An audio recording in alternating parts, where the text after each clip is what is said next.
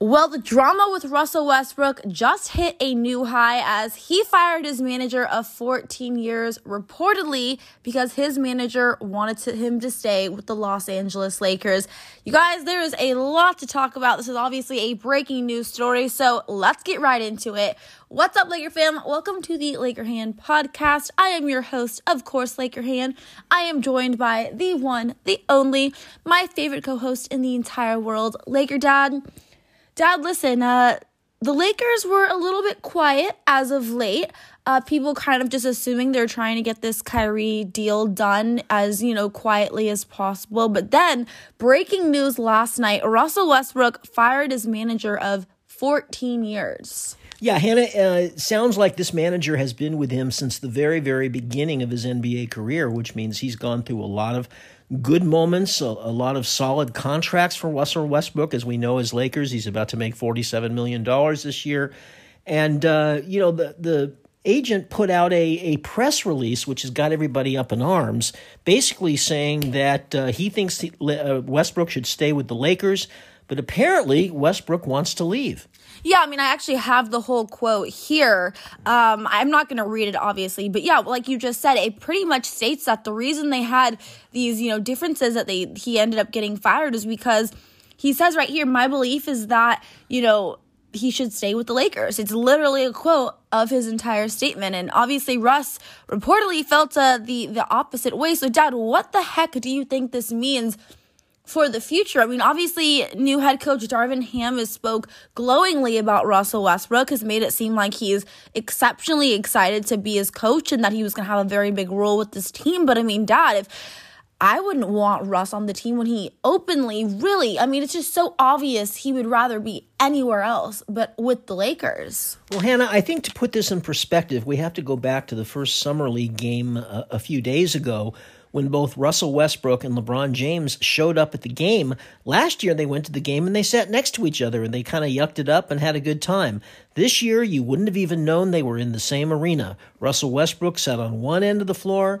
LeBron James sat on the other end of the floor. They didn't acknowledge each other.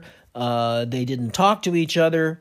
They didn't come anywhere near each other. And Hannah, it's hard for me to believe, although people have tried to downplay that. I don't see how you can downplay that. Yeah, I'm actually surprised. I forgot we hadn't done a podcast in a little bit. We kind of took a little bit of a hiatus. But Dad, that was so strange. The two not only didn't sit next to each other, but they didn't even acknowledge each other. So, listen, we all know that in order to be a championship basketball team, you have to have chemistry. You have to like playing together. That was what made the bubble team, I think, so magical, was that we saw how much they enjoyed each other on and off the court. They really had such great chemistry. That was kind of the overarching theme of that team. And it was why they were so successful under such, crazy circumstances. But this Lakers team, Dad, not only did it struggle with the chemistry, but Russell Westbrook, I think we absolutely have to get rid of him. We have to trade him because the chemistry is going to be so off. I don't think it even matters how talented our team ends up being. You can't get past that, in my opinion. Yeah, part of the problem, Hannah, is everybody keeps saying, well, nobody wants Russell Westbrook. Nobody wants him. The problem is nobody wants him at $47 million a year. That's what the problem is, I think. But the Lakers are going to try. They thought there was a lot of traction with the Kyrie Irving to the Lakers rumors for a while. It's died down now. Now there's reports that Kyrie Irving wants to stay with the Nets, that he's never asked for a trade. Who knows what's going on here? I still feel that both Kyrie and Westbrook are going to be moved by the end of summer. But whether they're going to be traded for each other or not, there's other trade rumors involving the Lakers with Buddy Hield and with Evan Turner and guys like that. So, we're just going to have to wait and see.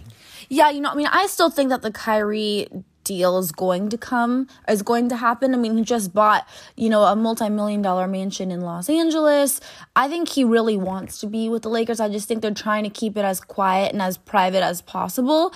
But again, I could be wrong. I've had some, pretty reliable sources tell me that Kyrie to the Lakers was pretty much a done deal, that it just wasn't going to be announced or anything until, of course, Kevin Durant, that whole situation got figured out. But I still am pretty positive that Kyrie will be a Laker.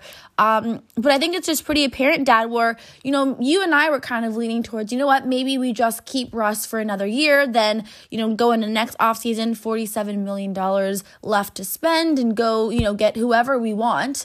But I think it's just pretty apparent after everything that's happened. I don't want a player on the team who is so, against being a Los Angeles Laker. I just think it's going to cause so much drama, so much turmoil. And I don't want someone who doesn't want to be here. I just think there's no way we can have absolutely any success at all with a player like that. I don't know if it's the Los Angeles Lakers, Hannah, or if it's LeBron James, to be honest with you. He just may not want to play with LeBron James. I don't know. Again, Westbrook, when he went to the Summer League game, he sat right next to the Lakers bench during timeouts. He was talking to the players. I mean, he was engaged. He was involved, whereas LeBron was on the other side of the floor, basically the king holding court with people coming and paying homage to him. But I don't know, Hannah. I still think he's going to be moved before the end of the summer. But we're just going to have to wait and see. It's obviously not an easy thing to put together. His $47 million salary, even though it's an expiring salary, is still a tough one to swallow for other teams. Hannah, can we talk about Summer League just for a moment? Yeah, I was going to let you have your little, spiel on Summer League because you guys listening, my dad is Summer League MVP. When I tell you he is treating these Summer League games, I think I said it in the last show, but he is treating these Summer League games like they are Game 7 of the NBA Finals, 3 seconds left on the shot clock. Who are we going to give the ball to? I mean, he is like, do not bother him. I cannot ask him a question. I cannot even breathe loudly enough. So he's very passionate about the Summer League. So I'm going to give you, Dad, little spiel. I know this is coming up to be our last game of the Summer League. What have you learned? And do you think there are any players that you would want the Lakers to maybe invite to training camp, maybe give a two-way contract? Who's impressed you the most? What are your overall takeaways on a Summer League this year? Hannah, I think my overall takeaway is that there is no takeaway. There is no definitive takeaway. I think a number of players have looked interesting at times. I think a number of players have had good moments at times. But I don't think anybody has really kind of risen above the crowd or really stood out to the point where you say, we got to have this guy on the roster. I think the guy who probably comes closest to me is Cole Swider, except for one game where his shooting was off. He's really been fantastic from from 3-point range, just as advertised. And, of course, that may be a skill that the Lakers really need this next year. Scottie Pippen Jr. has had moments. You got to like the guy. I mean, he's always in attack mode. He's always giving 100%, plays hard on defense. But I'm going to be honest with you. I've been a little bit disappointed in him. He's not really a good enough shooter to be a shooting guard. He's not quite good enough ball handler and playmaker to be a point guard. So I'm not sure where he fits in, even though, as I said, I like him as a player. He plays hard. And again, there's some other ones. Unfortunately, one of the saddest points is center Jay Huff got COVID after the California Classic, where he was somewhat dominant, and so he's missed the entire summer league in Las Vegas. Although he came back last night and played a few minutes and looked pretty good in those few minutes. Hit two 3-point shots, which was important. So again, Hannah, there's a bunch of guys I think who have looked pretty good at times. I think Max Christie doesn't look like he's a great shooter, and he looks like he's a bit of a project, although he does have a pretty good all-around game. You can kind of see the talent there, but I think it's going to take a while to mature. So, Hannah, it's been entertaining. It's not like the Lonzo Ball, Kuzma, Alex Caruso Summer League where they really, really were dominant. But it's been entertaining. And again, there's a bunch of guys I think we can watch. I just don't know if anybody's really stood out enough to say, hey, that guy's a part of the Lakers' future.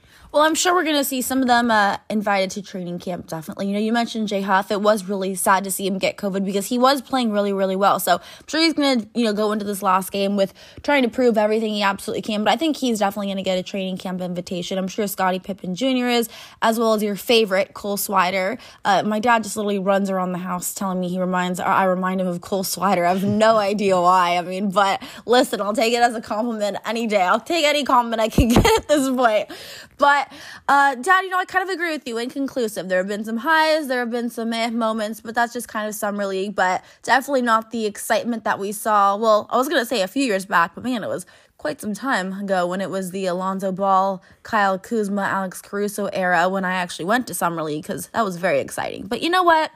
still some interesting prospects, and you just never know. I think it's definitely not the last we're going to see of some of these guys. So they're going to get some more chances. But, Laker fam, I think that is going to wrap up today's show. Obviously, very breaking news about Russell Westbrook. Like I said, the drama just keeps unfolding with him. I think it means we've absolutely got to find a way to get rid of him if we want to have any chance at success this season at all, or at least any success of a somewhat drama-free season. When you're, the Los Angeles Lakers, you can never have a fully drama-free season. But I think we got to move him. But I want to hear from you guys. What do you think about this Russell Westbrook situation? Were you surprised about it?